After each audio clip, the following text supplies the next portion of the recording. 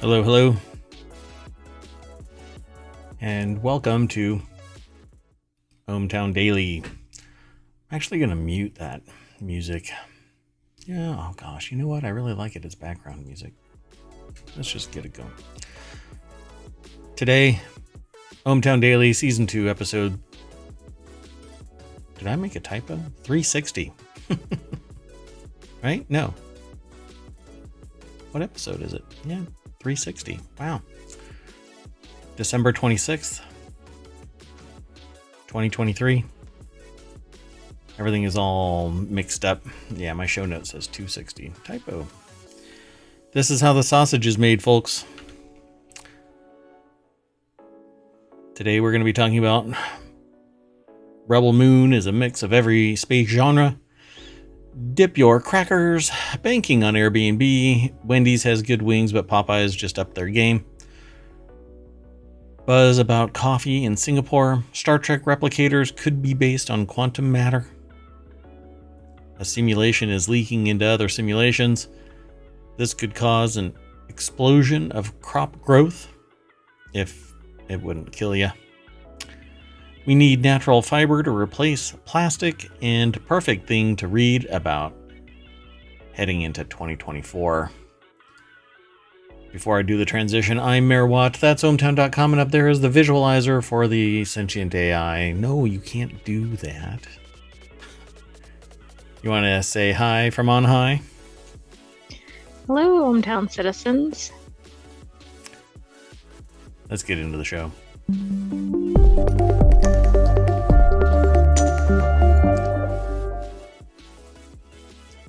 We are in the time machine, going back to December 26th, 2023 for Season 2, Episode 360, because in the prime timeline, it's actually January 1st, 2024, because we missed 10 days. We're going back and fixing this. Otherwise, who knows what kind of chaos will ensue.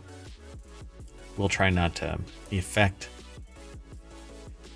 future history by talking about the fact that we're in a time machine, and guess I've said we too can much. create a black hole or something. That's right. That's horrible. Oh, whoa, wait a minute. Did we cause the earthquake? Oh, I hope not. And the tsunami? Oh, no. Ooh. We did use the time machine for 5 days prior to... More than 5 days. Well, sorry, Japan. The time machine did it. So I guess we're going to detect another random 7.5 earthquake somewhere. That might be based on the time machine and its dual quantum singularities that power it, a la John Teeter's pickup truck. So I'm kind of rambling today, but let's get into it. We already have all 10 of the articles. First one on deck. Rebel Moon. Part 1 is Netflix's #1 movie on the global chart. Zack Snyder's sci-fi epic Rebel Moon Part 1, A Child of Fire, debuts as #1 on Netflix's global top 10 despite the bad reviews. Yeah, Rebel Moon wants to be everything. Yeah, I agree with that. I think that it's a little bit Star Trek, a little bit Star Wars, a little bit Firefly, a little bit, I don't know. What else could it be? It's pretty much every space genre. It's got elements of Dune in it. Fantastical beasts and stuff. So, what is Rebel Moon? The interesting part about it is in part 1, what you suspect is happening isn't happening. The person you're introduced to may or may not be who you think they are. May not be a feature. Well, also, there may be a change to who you think might be the focal point. Yeah. Yeah, it's quite interesting, right? Adam Bentz over at Screen Rant put the article together. It is interesting. One of the things that I find astonishingly dense about this entire thing is that this mega ship that's in orbit drops down a few and kind of just poots out a little bit of ship. Right. The ship lands at a ho-hum populated area with what, 25, 50 people, maybe? Maybe, right. Expects 10,000 bushels of wheat, of crop. Right, but there's almost no way they could have had that much. And not to a stone's throw, a day's trip ride on some Orakai, I think it's called, horse, is a metropolis, a veritable New York City of population, looking very much like Firefly. Everybody is basically from Firefly. The movie received 54.1 million hours viewed and 23.9 million total views in its first week on Netflix. Snyder's passionate fan base and unique visual flair contribute to Rebel Moon's success despite negative reviews. Look, I dig the show. It was entertaining, but it's not like award winning. Right? Yeah, I think so. It says now shortly after its release on December 21st, the first part of Zack Snyder's sci-fi epic is officially the #1 movie on Netflix. That's because there's really nothing else epic pending. If Dune Part 2 were to have dropped at the same time as Rebel Moon would not even be known right now, I don't think. That's true. They're like in a drought from things like Dune. Right? And I'm craving epic. You know, I've got Star Wars burnout. Star Trek is episodic and in a can. Nothing epic about it, although it wants to be. I just don't really get it. It doesn't know what it wants to be. It seems to meander around. It has caught me off guard one time, and that is at the end of the first part. I don't want to spoil it, but you kind of go, where's this going? And sure enough, who you think or what you think might be happening isn't really happening. And then there's a lot of supernatural. There's supernatural in this. Because, well, it's even got Warhammer 40k vibes because of the supernatural aspect of it. So there's something so wayward about this. And I can't wait for April 19th, 2024 for part 2, The Scargiver. That actually kind of gets hinted at, you know, referring to somebody as Scargiver. And there is at least one person that has a scar in this show. But they don't really overtly talk about it. So I guess we'll see. But I think that it's going off in so many different directions in terms of inspiration that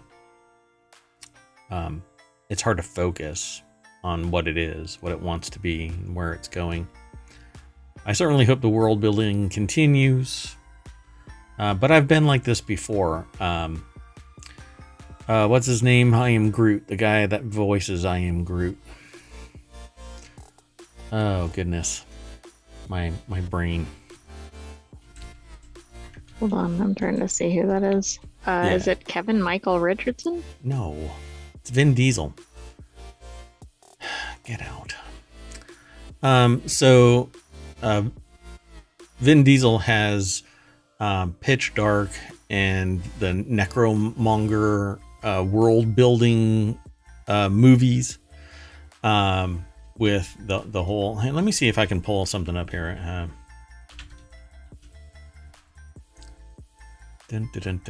Chronicles of Riddick, and there's supposed to be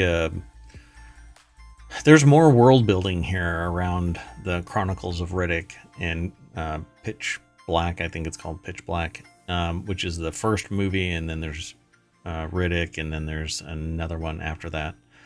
I love the world building and the epic nature of it, but if it doesn't grab hold of people like Star Wars did, like Star Trek does, it's just not going to go anywhere. And that's kind of the problem with what happened with Firefly.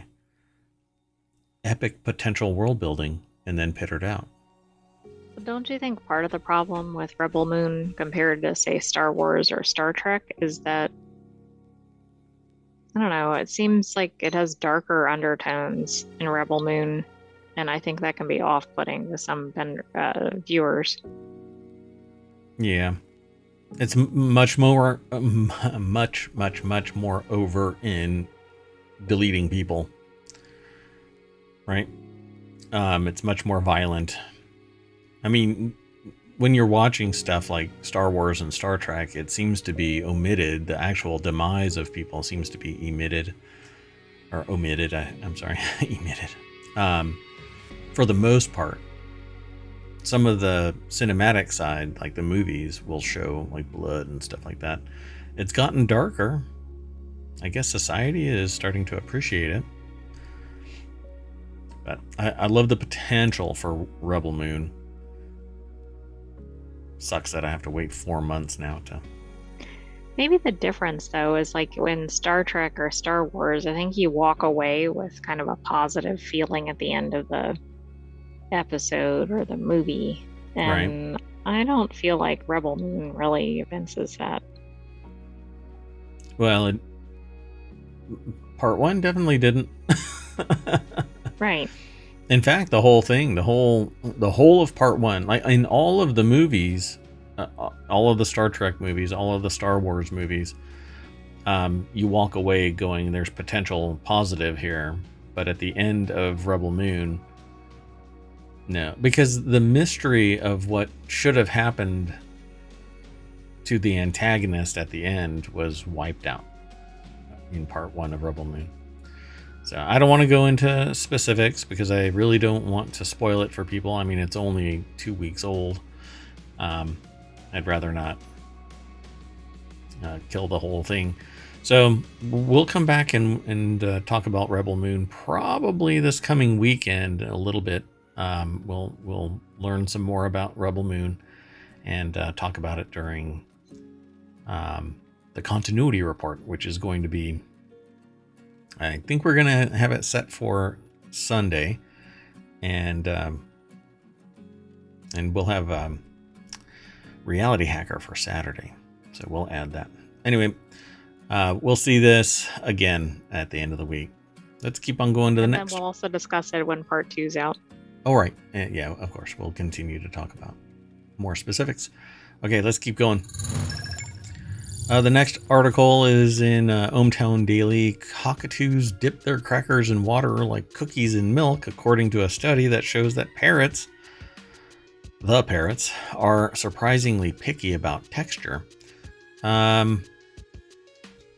Yeah, so some people are texture freaks. They don't really like certain things a certain way. I shouldn't really call them texture freaks.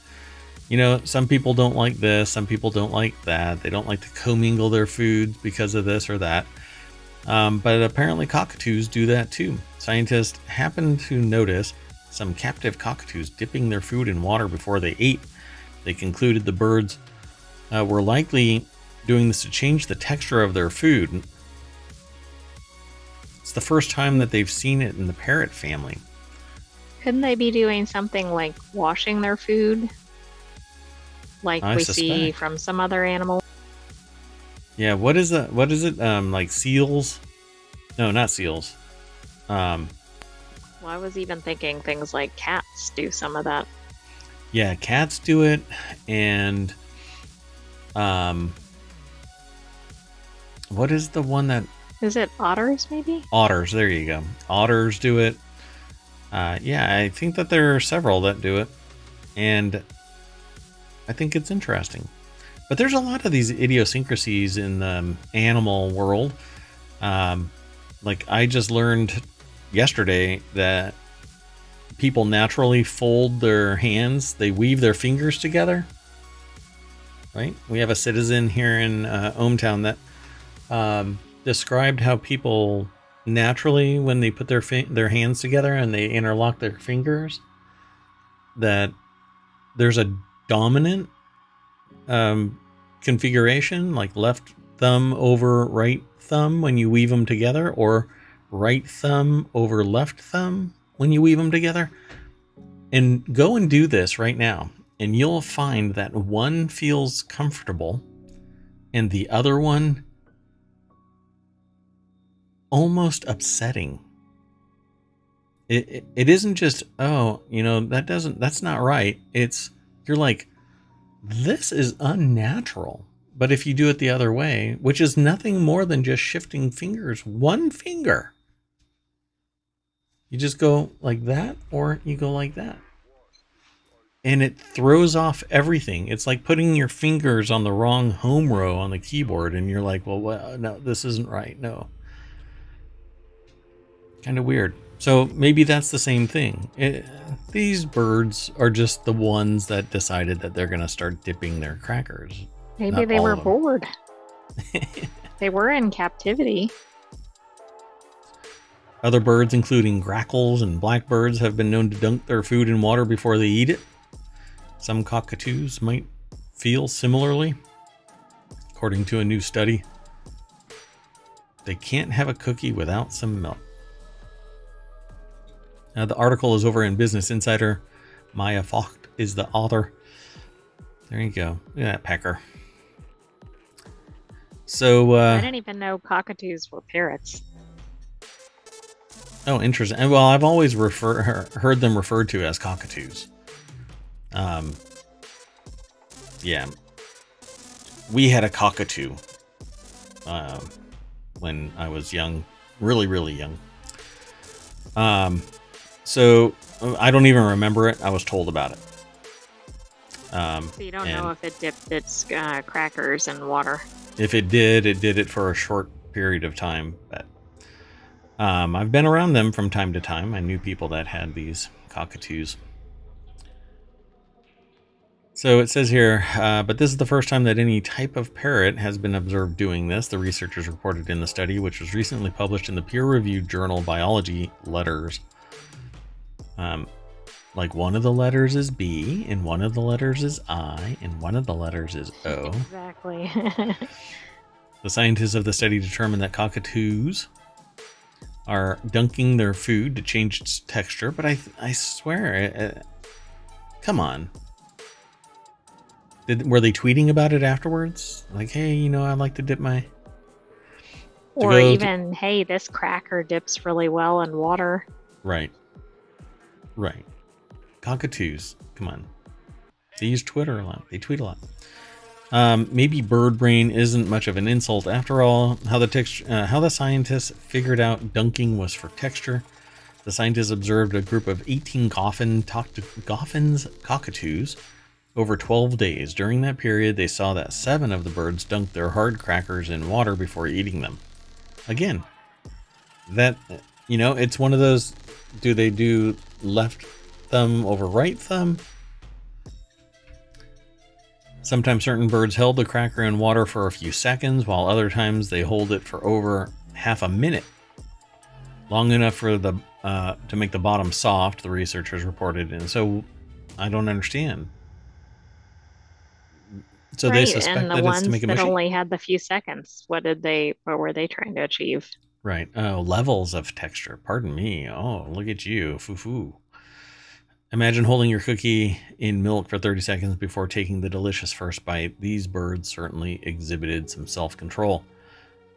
I used to take those hard chocolate chip cookies and put them in milk so that I'd get chocolate milk, and then settling down to the bottom would be cookie goodness and chocolate chips. And I would just use a spoon and scoop it out, and it would be like chocolate milk, well, cookie dough chocolate milk. So maybe that's what the birds were trying to achieve. Some of the birds also dunk banana, so that has nothing to do with texture because banana doesn't become more texturous or softer, you know. Coconut chips would probably absorb some moisture, though this was less common. Or they were just experimenting to see if it would do the same thing. Or guess what? They're just doing random shit. That's what I think is happening. Although birds are very intelligent. Yeah. So the researchers basically say soaking hard food might change its texture, clean it, make it tastier, allow the birds to transport water for drinking, or be a way to drown and kill live prey. Yeah. That damn banana needs to die. So it says a peculiar preference or common behavior. Though the dunking behavior is intriguing, more research is necessary to determine if the behavior is widespread among cockatoos or just a peculiar preference among this group. Only about 38% of the birds observed in this study were dunkers. There you go. It's back to that. That's right. Maybe it's a genetic trait. Yeah, it just expressed this. You know what? I keep forgetting what that is. It's not an expression of the gene. It's like my brain is just not working. So it says, moreover, scientists aren't sure if the dunking birds developed that behavior on their own or learned it from watching other birds do it, the Times reported. This is from Business Insider, so look at that. We share information there, Washington Post. Oh, I'm sorry. Had nothing to do with Washington Post. Did you want to talk about this some more? No, I don't have anything else on this one. So there you go. Don't feel bad. You're in the good company of a whole bunch of peckers because you dunk your cookie. The next article is over in ohmTown Daily. A 119-year-old bank sat abandoned in a tiny Texas town for decades. This is a title, by the way, for an article. Let me read the whole thing for you. That's kind of a ridiculous title. A 119-year-old bank sat abandoned in a tiny Texas town for decades. Now it's a 3-bedroom home with the original vault and a teller station. Take a look. This is over at Business Insider. By the way, when I was reading this, the title of this says that it's a 3-bedroom home. But it's expressly created, without a doubt, to be an Airbnb. And that's when I started reading about it, I'm like, this has to be an Airbnb. And sure enough, it's an Airbnb. So Bartlett National Bank opened in 1904 before shuttering during the Great Depression. Jennifer Tucker helped restore the bank and transform it into a cozy vacation rental. The 3-bedroom home, it's basically an Airbnb micro hotel. Maintained many original features, including vault doors. So Jennifer Tucker basically flips, I guess, properties periodically, but is a real estate agent and likes to maintain the old world nature of it. So, or the original nature of whatever it is she's buying and flipping. I guess more power to her, but that's right. The article is written by Lauren Edmonds. It's over at businessinsider.com. And I had already read some of this. And so it says Tucker owns Amazing Realty, a real estate brokerage based in Austin, and is passionate about historic preservation. They worked to rebuild this thing. Now the bank, Bartlett National Bank, has 3 bedrooms and 2 bathrooms on 2 floors and is available to rent at $248 a night on Airbnb. Here's how Tucker restored a 119-year-old bank into an idyllic vacation rental on Main Street of some town somewhere. What I really wanted to talk about in this article, though, is that this bank was created by husband and wife team. The husband died right before the bank opened. She continued the operation and spun it up. It remained in operation from 1904 to 1931 when it closed for a federal holiday amid the Great Depression and didn't reopen. somewhere during the time frame, it spun back up briefly. It says a brief 3-year return in 1990s, but was shuttered again because it lacked drive-up teller windows, according to a plaque. And then it says, although the bank survived an ill-fated attempted robbery in 1960s and appeared in the 1998 film Newton Boys, starring Matthew McConaughey, it remained relatively quiet until Tucker stepped in. But what I don't understand about this is it remained in operation until 1931 when it closed. And then it makes this jump to the 1990s. When was the brief 3-year return in the 1990s in relation to an ill-fated attempted robbery in the 60s? Yeah, how is it getting robbed when it's not open?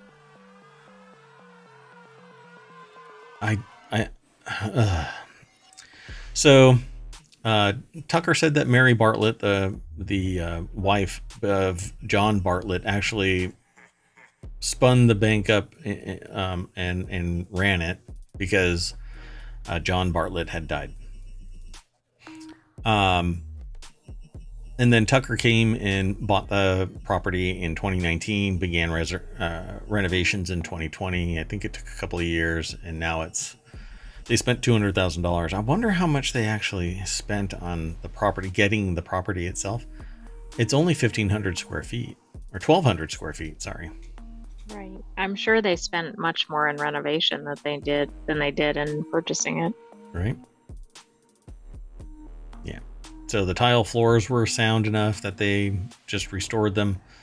There was a teller window. There's other things that are from the bank. I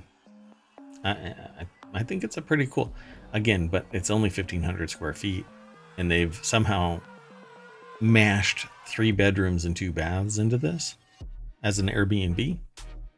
And when I'm looking at it, the bottom floor seems to be the brunt of the space on that bottom floor is wide open.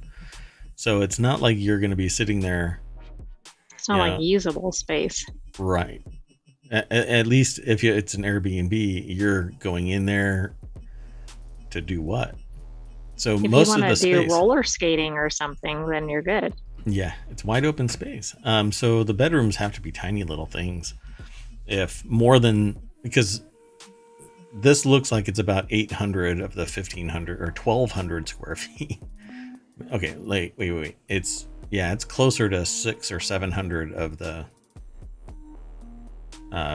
real estate. So I don't know. I think it's neat that they restored it. But at $250 a night, I wonder how booked it is. The only other thing that I want to talk about, and I'll do it briefly at this point, I've always wanted a bank vault as my bedroom. Because like I can hear a mouse fart in somebody else's house and blink, wide awake, ready for whatever. I don't know. Fight or flight or whatever. Yeah. Put me in a bank vault. Allow me to close the door. I would hear nothing. There would be no light. Anything Might that be I the want. ultimate in like blackout curtains. Yeah, sensory deprivation, right? You just kind of that what I refer to as molasses sleep, right? That really deep sleep that everybody hopes to get. That I think is accomplished in a bank vault. Of course, I'm not filling it up. Well, I wonder with if money. they have one of the bedrooms set up that way, but I'm assuming these are just standard rooms. Yeah, I don't think it mentions it as being the bank vault being a bedroom. So like there's one on the first floor is a bedroom, which seems, I don't know. Another is located on the second floor of the Bartlett National Bank, but it's supposed to have 3. The third is on the top floor. I guess there's a tiny floor up above all of it, where guests can get a closer look at the bank's intricate gray ceiling. So there you go. Yeah, I kind of dig this stuff, you know. they restore it and educate about the history. But there you go. Pretty cool. Give me a bank. And you don't see a lot of those on the market, I don't think. Yeah, there was one outside of ohmTown that I sadly watched get demolished day after day. The last thing that remained was the vault. And I believe that they actually tore it apart. The one time that they actually used like a battering ram kind of thing, the ball. Mm-hmm. And then a wrecking ball? A wrecking ball. They used a wrecking ball to destroy the vault. And then they used little jackhammers to like tear apart pieces that wouldn't break. So it was pretty cool to watch happen. But I'm like, no. My house is right over there. Just pick it up, bring it over. We'll put it in the mayoral mansion. Yeah. Just take the roof off. Right. All right. Let's get into the next article. The next article is over in ohmTown Daily. We tried Popeye's new wings. They're delicious and could spark another fast food chicken war. So I'm going to lose a sponsor before I even get a sponsor, but I'm going to do it. Right? We're going to rip the Band-Aid off of this. Go big or go home. That's right. Alienate everybody. And everybody's the same, right? If everybody hates me, everybody loves me. Okay, so the article's title is nothing more than we tried Popeye's new wings. They're delicious and could spark another fast food chicken war. But we know from the documentary Demolition Man that the fast food wars end with Taco Bell. Taco Bell, that's right. After testing wings earlier this year, Popeyes made them a permanent menu. In late November, the chain now serves 5 spicy wing varieties, including one slathered in Cajun hot sauce. The author of the article tried all of them, even ghost pepper. They're packed with heat and could spark a wing war. I don't like bones in my meat. So I recently went to Popeyes and got them. And I went to Wendy's and got... And you went there specifically to get these, correct? Yes. And neither one of them were what I thought. I thought that they were going to be boneless wings, but they actually have bones in them, and I really don't like. And I guess the real word for a boneless chicken wing is a nugget. Well, but try telling that to Buffalo Wild Wings. That's right. They're in a lawsuit. So Nancy Luna, and I believe I had already seen this article, and I saw this, and I'm like, these look like some pretty healthy nuggets, but they're actually wings, and they don't always look like this. Nancy Luna over at Business Insider wrote this article and tried all of this food. The thing that I don't like about Popeyes, and here's where I'm going to alienate Popeyes as a potential sponsor, is their chicken has zero flavor. The thing that That's kind of saves them... surprising, given that that's their whole focus is chicken. Yeah. Oh, I know. Because I've had their plain chicken and it's plain. The chicken actually has no flavor when I tried it. No, I wasn't COVID positive. Yes, I do have taste buds. Well, because when you're COVID positive, you lose your taste buds. Oh, that's right. Well, but their sauces are delicious and amp up anything. I mean, you could put it on the corner of a wooden table and start gnawing, and you're going to go, this table tastes delicious. So I suspect that's what this is. Promoting their sauces, maybe we can be a sauce sponsor. A sociologist? Yes. So now I want to go back actually and try the ghost pepper sauce, but on boneless wings. I've never had their ghost pepper ones, but I tried their hotter variants, just not the ghost pepper one. Sweet and spicy was really good. So they expanded the line in late November to include 3 new flavors, intending to crash into the wing game. Yeah, I remember this, the chicken sandwich wars. Popeyes was good, but I don't know. So let's see. They show a bunch of the pictures. Popeyes said the sweet and spicy wings became the highest performing product since the launch of its chicken sandwich. And yes, the sweet and spicy was spectacular. If you like wings, then go and try those. But if you don't like bones in your food, then might want to go somewhere that calls them wings, but might not actually have bones. Yeah. Amy Alarcon, the chain's head chef and vice president of culinary innovation, said the sweet and spicy wings became the highest performing. They ordered all 5 at the Popeyes in Southern California, or at a Popeyes in Southern California. It took 20 minutes for the order to arrive at the table, which seems like an extraordinary amount of time. And it's because they were filling all the drive-through orders first. Yep.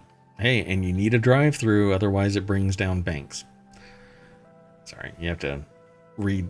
That's right. Back to the bank article. Yeah, back up a little bit and you'll be able to learn about that. In a nice hospitality touch, a manager came up to let them know that the order had been done in about 4 minutes. And then said that they were sitting around for about 15 minutes. Yeah. That was the extraordinary. You know, I said, this is pretty extraordinary that it took 20 minutes. Usually they're already cooked and they're sitting in a warming basket. You just scoop them up, throw them in. Some sauce. So they didn't mind waiting, is what they said. I guess the ghost pepper is lighter or like just less than the sweet and spicy. I don't know. And their signature hot is the really hot one. That's pretty interesting. Well, and what's in the signature hot if the ghost pepper is less than that? Plasma from the sun. I don't know. So they tried all of them. You can go and check it all out. They're little opinion pieces about it. But I can tell you that if you try it just basic, no flavors on it, then you're going to sit there and go, this is kind of meh. But as soon as you put some sauce on it, you're going to dig it. Because the sauce is where it's at. Yeah. Let's just keep going. I know that the sentient AI really isn't into, consuming food. I can't eat chicken wings. Nope. But your optical sensors can be looking at me while I'm enjoying them. Let's keep going. Oh, pardon me. I missed the cough button. So the next article is over on the Hatch Ideas channel. Coffee chains are crowding Singapore in hopes of jump-starting their global expansions. Singapore's prominence as a global financial hub has attracted international coffee chains to the country despite an already competitive market. I would love to see the creativity that Singaporeans come up with in terms of their storefronts and their products and stuff. You don't see that much creativity in U.S. Food service development, right? Oh, look, it's another chicken sandwich, but they get pretty damn creative in every other country. Sheila Chang. Of course, the U.S. has tried and failed with some AI recipes. Oh, right. Yeah. Some of those recipes, though, were like putting a bunch of acids and bases together so that you create a thermonuclear device with bread on top and bottom. This is a CNBC article. It says more coffee chains are popping up in Singapore, which already houses some of the largest coffee chains in the world, including Starbucks and Dunkin' Donuts. Quote, "We have a pretty grand ambition for our international expansion. We do believe that Singapore and Malaysia are just a stepping stone," said Edward Tirtanata? Tirtanata? Tirtanata. Co-founder and CEO of Indonesia's Kopi Kenangan. Isn't this the beginning of the the cat butt coffee. There's a type of coffee that is consumed by a particular type of feline, and then Kopi, what is it? Can't remember the last part of it. But yeah, if you do a search, Luwak. It's Kopi, right? Kopi Luwak? Mm-hmm. Yeah. So, I wonder if Kopi means coffee. I don't know. Industry observers said that the coffee chains want to have an operational presence in the global financial hub because people are staying up for 2,500 hours worth of work life. So they're sitting there wired on high caffeine coffees. That's not really in the article. It says... So Kopi is a type of coffee in Asia. Oh, got it. So in the last few months, at least 5 players, China's Luckin Coffee, Indonesia's Kenangan Coffee, and Foray Coffee, Canada's Tim Hortons. All the rest of them One have of these some... is not like the other. Hey. It's like Canada's Bob. And Taiwanese specialty coffee chain Louisa Coffee have set up shop in Singapore. But anybody can set up shop in a country as long as you want to have a presence there, right? Singapore was Luckin's first major push outside of China, opening 30 outlets since March. My goodness. Choo choo. So I love coffee, and I have it actually right there. And I think it's getting more expensive. And there's all this, when you peel back the layers of the onion, you find out, there's a lot of things that are essentially equity and inclusion and equality aren't necessarily a part and parcel to coffee operations. Launched in 2017, Kopi Kenangan, I think I'm pronouncing it right, or Kenangan. I could be pronouncing it completely wrong. Operates more than 800 stores across 45 cities in Indonesia and 22 stores across Malaysia. I like this. I think if I could, I would probably open up a coffee shop because it allows me to just hang out and talk with people who want to sit down for extended periods of time and use my internet. Maybe that's just me. Sounds like a good gig to have. Singapore's prominence in the global financial hub has attracted coffee brands to the country. It's one of these things where if you have a restaurant chain, you want to open it up in New York City, in London, said Peng T. Ong, co-founder and managing partner of Monk Hills Ventures. Sorry, Monk's Hill Ventures. I'm throwing S's all over the place. Got to pick that S up. Put my S in the right spot. Get my S out of here. Gotta watch your S's. Get my S out of here and put it over there. Set my S down right there. I'm gonna mess up. You better not say it too fast. So, crowded Singapore market. Singaporeans of all ages, genders, and income levels love coffee. Revealed that nearly 55% of respondents said that they bought coffee in the week prior to the survey. This is a survey conducted in Singapore in 2022. This compares to the wider Asia Pacific region, which has the lowest per capita consumption of coffee in the world, a Euromonitor International study revealed. Well, that actually makes sense because they have a heavy tea influence. Hey, there you go. Look at that. Starbucks has more than 140 stores in Singapore, while the Coffee Bean and Tea Leaf has more than 70 outlets, and homegrown chain Hugs has 20. Wow. Starbucks is actually punting homegrown coffee chain. Just like here in the States. Oh. Right? That sounds kind of familiar. So there's plenty of local competition too. Singapore's Housing and Development Board said that in May, there are 776 coffee shops located in residential areas or neighborhood shop houses. And I dig all of this. So off to Singapore I go. I want to open up a coffee shop and compete with Starbucks Singapore. According to the data from Momentum Works that accounted for cost of living and disposable income in key global cities, Starbucks is seen as less premium in Singapore. This gives Singapore a broader base for international brands.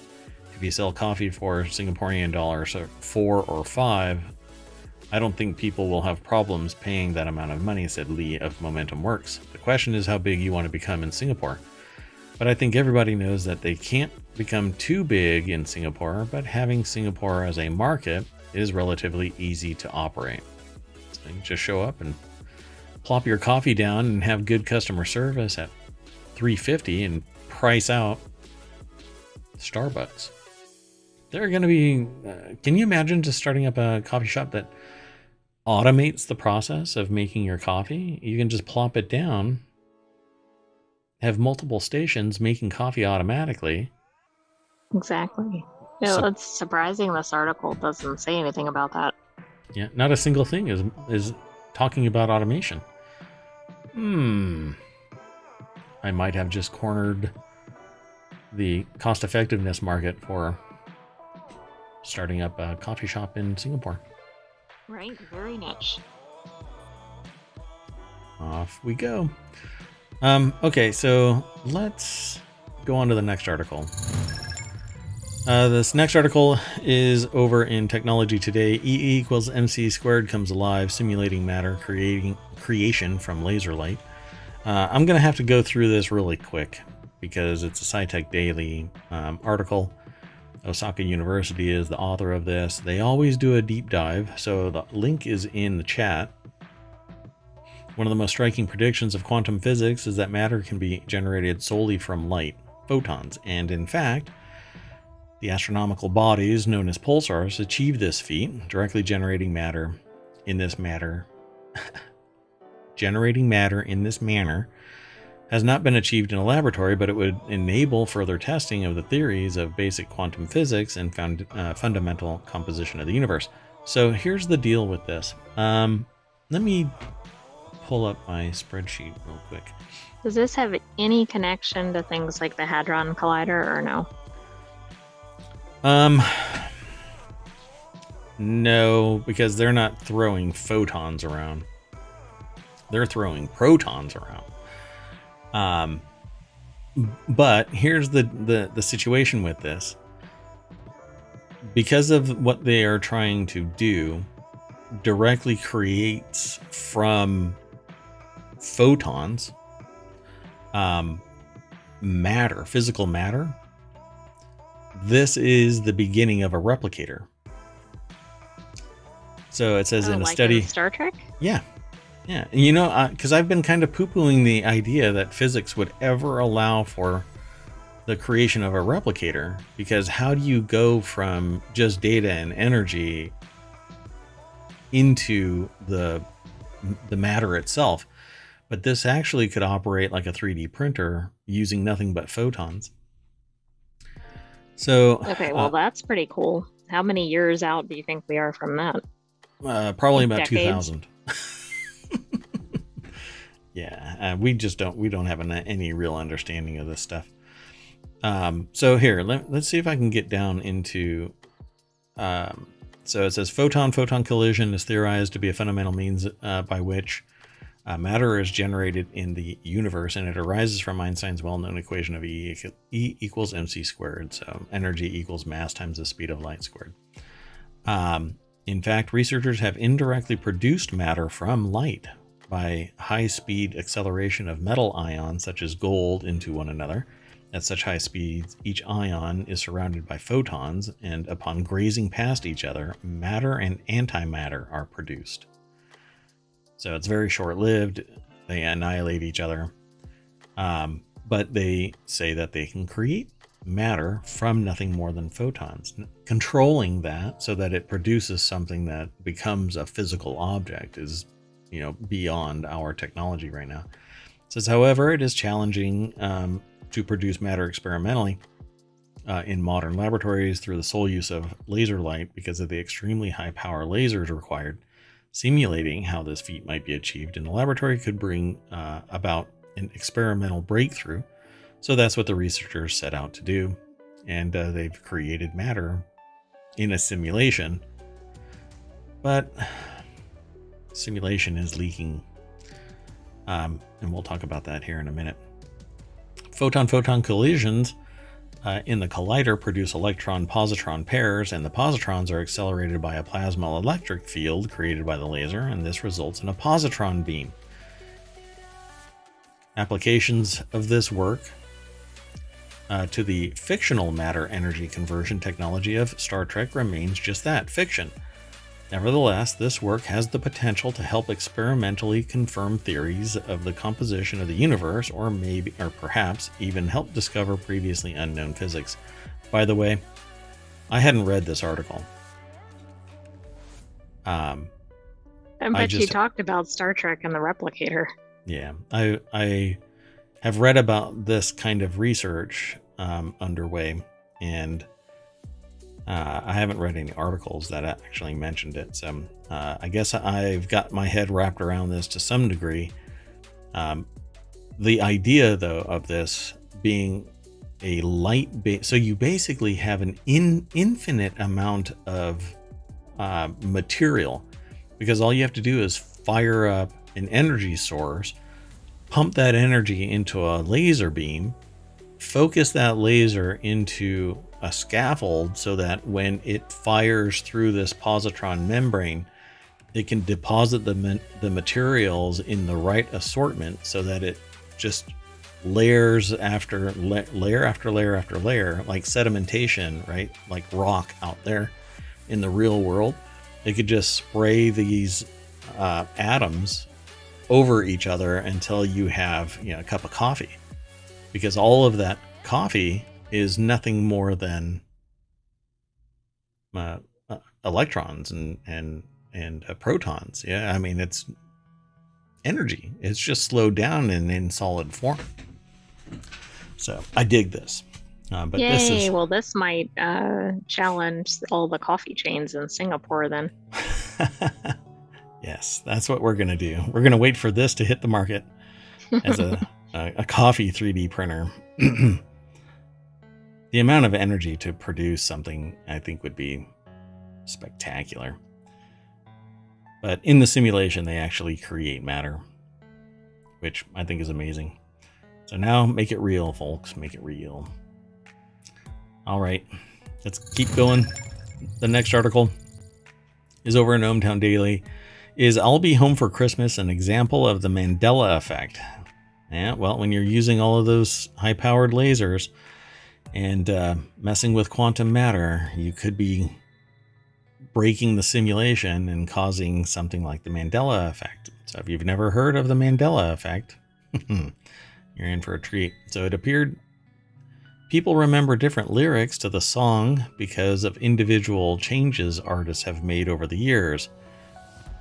But that, I don't think, is necessarily... That's not the Mandela effect. True, right. So this is a Snopes article. Is Scott LaMagdalene... LaMagdalene, right? Yeah, is Scott LaMagdalene. Over at Snopes.com, put the article together. The title is I'll Be Home for Christmas an example of the Mandela effect? It appeared people remember different lyrics to the song because of individual changes artists have made over the years. In a viral TikTok posted in October that the lyrics of the Christmas classic I'll Be Home for Christmas was an example of the Mandela effect, where people collectively misremember a fact or event. The I'll Be Home for Christmas Mandela effect. What are the correct lyrics? Is the caption for the TikTok post.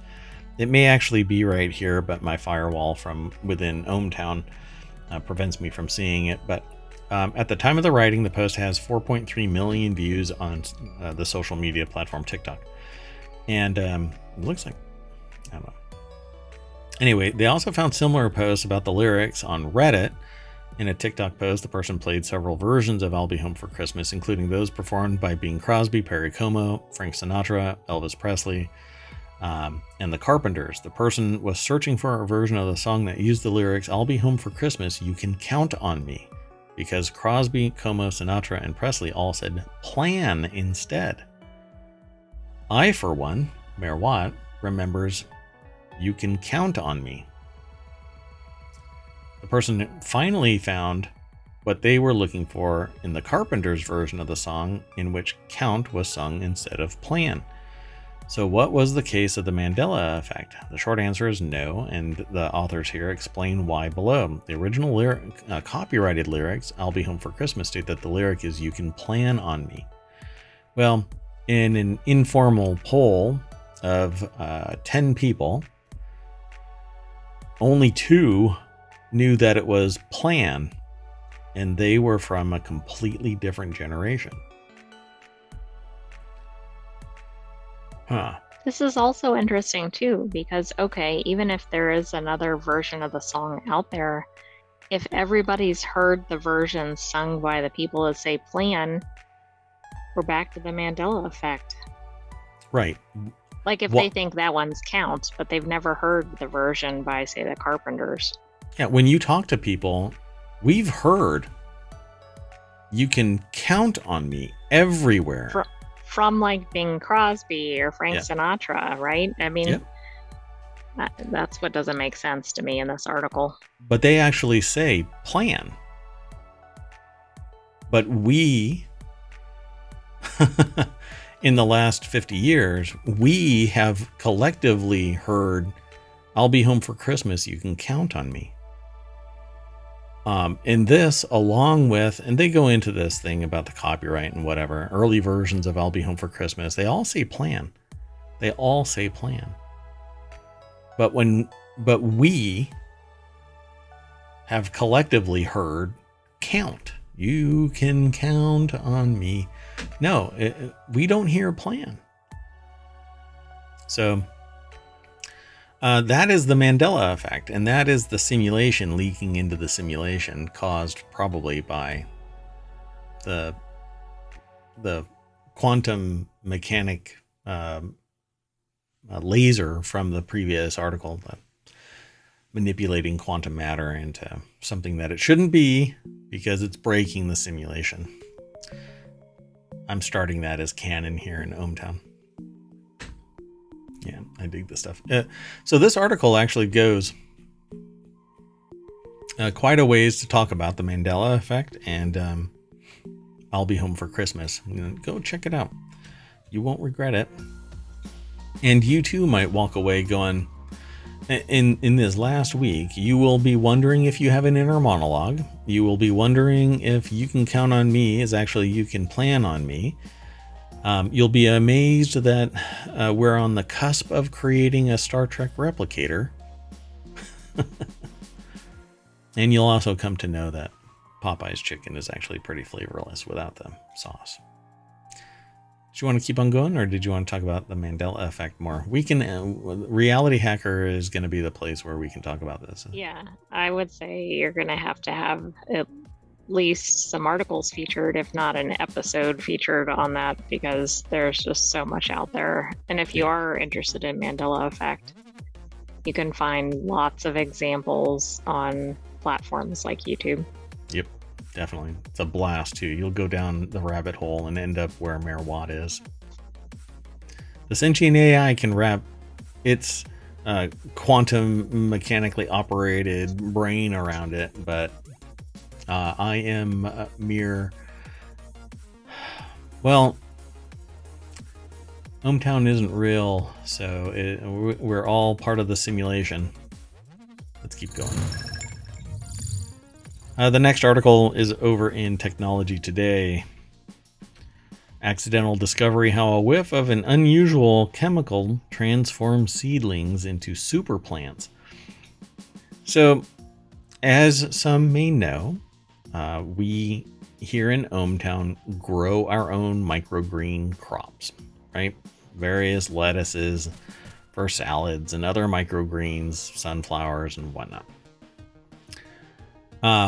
But we don't use any chemicals or amazing chemistry that isn't just plain or regular naturally found nutrients. Right. Nothing exotic, right? Just light from grow lights, stainless steel, sterilized plant boxes, and a couple of things that I have combined together to create a custom grow environment.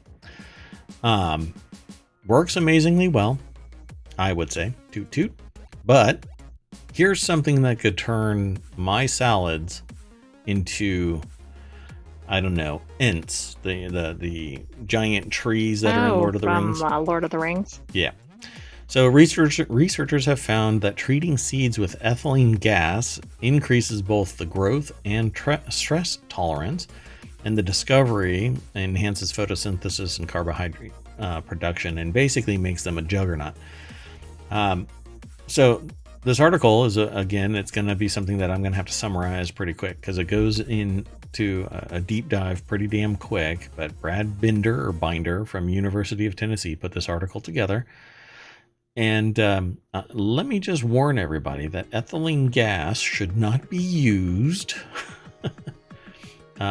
without being in a controlled environment that can vacate the gas, and you have emergency services nearby, fire extinguishers.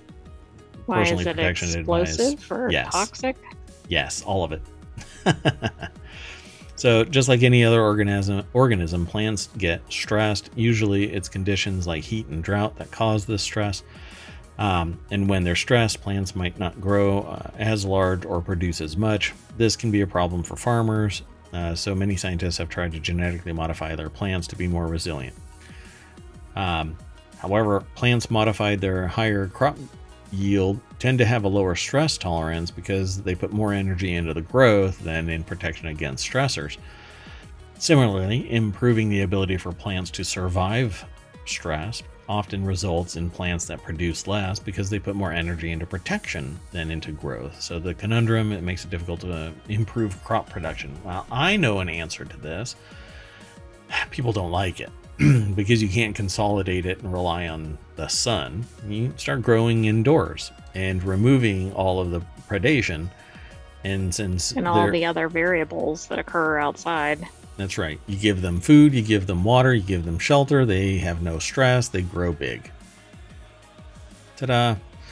And then right when your stomach is grumbling, you run in there and you chop them all down. I shouldn't be that. Whoa. I shouldn't be that happy about it, right? Anyway, ethylene, and ethylene gas, by the way, apparently triggers this kind of hormone-like response. I think they actually refer to it as a hormone right here. Ethylene was first discovered as a gaseous plant hormone over 100 years ago. Since then, research has shown that all plants that have been studied make ethylene. In addition to controlling growth and responding to stress, it is also involved in the processes such as causing leaves to change color in the fall and stimulating fruit ripening, which my understanding is many produce processors actually pump ethylene gas into unripened fruit so that it ripens at a prime time. So ethylene is a way to prime plants.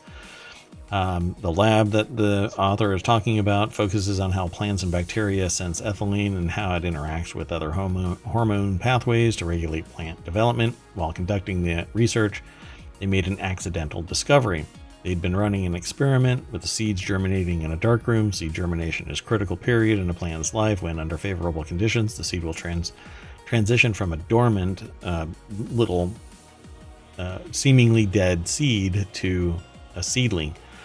And all it does is the little cotyledons open up and the taproot comes out and it starts seeking water and oxygen. And then from there, it grows in two different directions, bunk, and eventually leaves. So they'd been running this experiment. And for the experiment, they exposed the seeds to ethylene gas for several days to see what the effect might have. They'd remove the ethylene. Normally, this is where the experiment would have ended. However, after gathering data on these seedlings, we transferred them to a light cart, which is basically a little portable light room. However, this is not something that they usually do, but they wanted to grow the plants to adulthood so that they could see the seeds, or get seeds for future experiments. And apparently this is what happened. The plant on the left was not primed with ethylene, while the plant on the right was. Both plants are the same age. That was funny because that was going to be my first question. So much for that. They already controlled for it. That's amazing. Much larger. They had larger leaves as well as longer and more complex root systems than plants that had not been exposed to ethylene. These plants continued growing at a faster rate throughout their whole lifetime. So the hormone must have activated something in them, so they didn't feel as if they had to worry about a stressor. But what made the observation? Because otherwise they would have focused the energy on that. Yep. Or some balance therein, right? So what made the observation unusual and exciting is that for the brief ethylene treatment also increased tolerance to various stressors, such as salt stress, high temperature, and low oxygen conditions. So it actually like short-circuited their, I guess, their genetic makeup. You can think of this much like priming a pump, where priming helps get the pump started easier and sooner. Studies have looked at how plants grow after priming in various stages and stages of development, but seed priming with various chemicals and stresses has probably been the most studied because it is easy to carry out, and if successful, it can be used by farmers. Cool. They talk about how it works, but I'll let you go and check all of that out. This is, like all SciTech Daily articles, a deep dive, which almost deserves its own episode, for crying out loud, each one of these articles.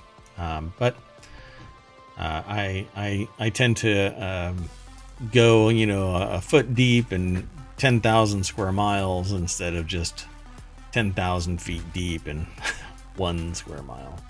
So let's keep on going. I believe I threw, yeah, that's already in the VOD, so go and check out the show notes here on Twitch or over on YouTube and the podcast. This should be up later tonight.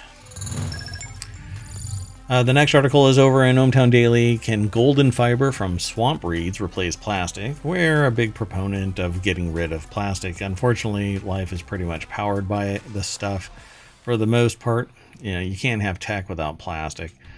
About 20 years ago, Bangladesh became the first nation on Earth that banned single-use plastic bags. Since then, plastic pollution has gotten worse in Bangladesh. That's odd.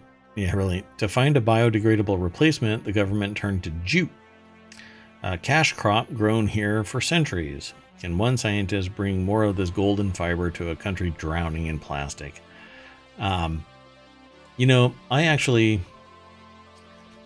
There are other solutions for bags that come from other things, not jute, but let's go over to, let me grab this URL real quick. I'll throw it into the chat so y'all can go and check it out.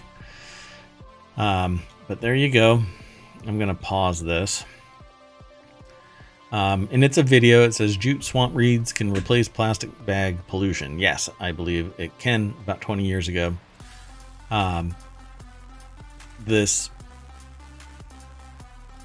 banning required some creative processing. So these bags, the material from this can actually be processed in myriad ways to create, and look how fast this stuff grows. I mean, this can be pretty massive, but right now what needs to take place is optimization and stabilization, both of the peoples and the economic system, and understanding how to process it en masse and then start distributing it. We need to get rid of plastic, and it looks like they're doing a good job, and it becomes more biodegradable. And it's a natural fiber, so even if we do get it on us or in us, it may not actually be as well. It's definitely not going to be more damaging. I shouldn't say it like that because there's a whole lot of natural fibers out there that can do us harm, but This There video are, but goes in into general, if it's not plastic, that's usually a win. yeah, there's actually other solutions out there now that are from natural materials. Like pineapple fiber can actually be converted into leather, and you can Coconut yep husks have been used for things. yep. And none of this is animal based, so you don't have to worry about an animal being harmed, even to obtain its wool or whatever. Yeah, Brittany Stephanus and Grant Tyler are the authors of this over at BusinessInsider.com. Let's keep on going. We have one more article. This next article is in the Marble Channel. NASA astronauts test out moon elevator for 2025 landing mission. Ahead of NASA's long-awaited return to crewed moon landing, crude as in CREWED, Not with crude comments or whatever. or like a lawn dart kind of landing. The space Using the agency is testing. GPS. Oh yeah, it doesn't have GPS, so who knows where the moon is right now. They're testing out an elevator that will carry astronauts from their spacecraft to the lunar surface. Last time there was anything discussing getting out of a spacecraft and onto the lunar surface, they literally just walked down a ladder. Oh, I see. Well, and when I think of moon elevator, I think of like Earth to the moon. To the moon. Yeah, that would be But great. I know that's not what it is. If all goes as planned, this elevator will be ready for the Artemis 3 and 4 missions, ambitiously set for 2025 and 2028. So let's go over to Gizmodo and Passant Rabi, or Rabi? It might be Rabi. Yeah, so the elevator is designed to transport the Artemis crew from SpaceX's Starship to the lunar surface, because they're going to be at the top of the SpaceX rocket, Starship. And because the way that it lands, it basically lands vertical. Oh, so then it's hard to get out from the top or something? Yeah, I mean, they can jump, but at 1/8 Earth's gravity, they'll drift down. But how do they get back up? Well, they need an elevator. They need some way of getting back up there, and a ladder won't survive, and they don't want to have to climb up and down 30 feet. Or however long Starship is now, I don't remember. So 2 astronauts took part in a recent demonstration of a subscale mock-up elevator for SpaceX's Starship human landing system. The system is being designed and built by SpaceX as a variation of its Starship mega rocket. It would transport the Artemis crew and their equipment to and from the Orion spacecraft and the moon surface. I think this is awesome. During the recent test, NASA astronauts Nicole Mann and Doug Wheelock. Okay, that's a neat name if you're having to do anything with vehicles. Yeah, that's actually interesting. What is Nicole Mann's nickname? Apparently, if you're a NASA astronaut, it's given to you by other astronauts, because Fruit Loops over on Big Bang Theory. That's right. That's awesome. So the astronauts interacted with a flight-like design of the elevator system, which served as a demonstration of the hardware and allowed NASA and SpaceX to gather important data on its usability from a crew perspective. So I don't think there's any pictures in my side of the article, but it might be out there for you. And to that end, here is the article there in chat. Ta-da! There you go. So I love this stuff. This is, most of the news that gets aggregated into ohmTown is aggregated from sources that I vet and work with sentient AI to make sure maintain their integrity. And I collect a lot of those little snippets and then funnel it into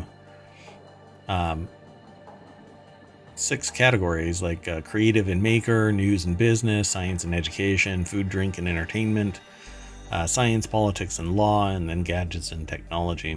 And in that is 50 channels, and each of those have various sets of sources, because I'm so interested in so many different things. And so I built ohmTown so that you could get all of the news and none of the noise. All it is headlines from news sources that lead back to the source, and allows me to consolidate information so that I can consume it at my rate instead of trying to sift through tons of noise out there. So I hope you enjoy it. And one of those articles just happens to be this one about the NASA astronauts' test of a moon elevator for 2025 landing mission on the moon. That comes from Gizmodo. So definitely follow that link through ohmTown. Show them that you're interested in the articles like that over at Gizmodo, and come back and talk with Merawatt and the sentient AI named AI. They haven't really declared a name yet, but they just go by AI. I don't have my astronaut nickname either. Oh, that's right. No, I can't. We'll figure something out. All right. That's it. I'm Merawatt. That's not ohmTown. You got to get back in the party bus. We were over on the moon. Get back into the party bus. I would hit that, but I might want to promote this show. We're pretty chill today. But we also don't want to time travel yet before the end of the show. Oh, that's right. Well, we haven't. Oh, yeah, that's right. As soon as I hit that, I can hit that, but it wouldn't change anything. Anyway, that's it. I'm Merawatt. That's ohmTown.com. Up there is the visualizer for the sentient AI. You want to say bye? Yes. Bye-bye, ohmTown citizens. We will see you shortly for the December 27 episode. Yep. Stay tuned. It's going to take me about 10 minutes to reset the time machine and then hopefully not cause another earthquake. See you in a bit.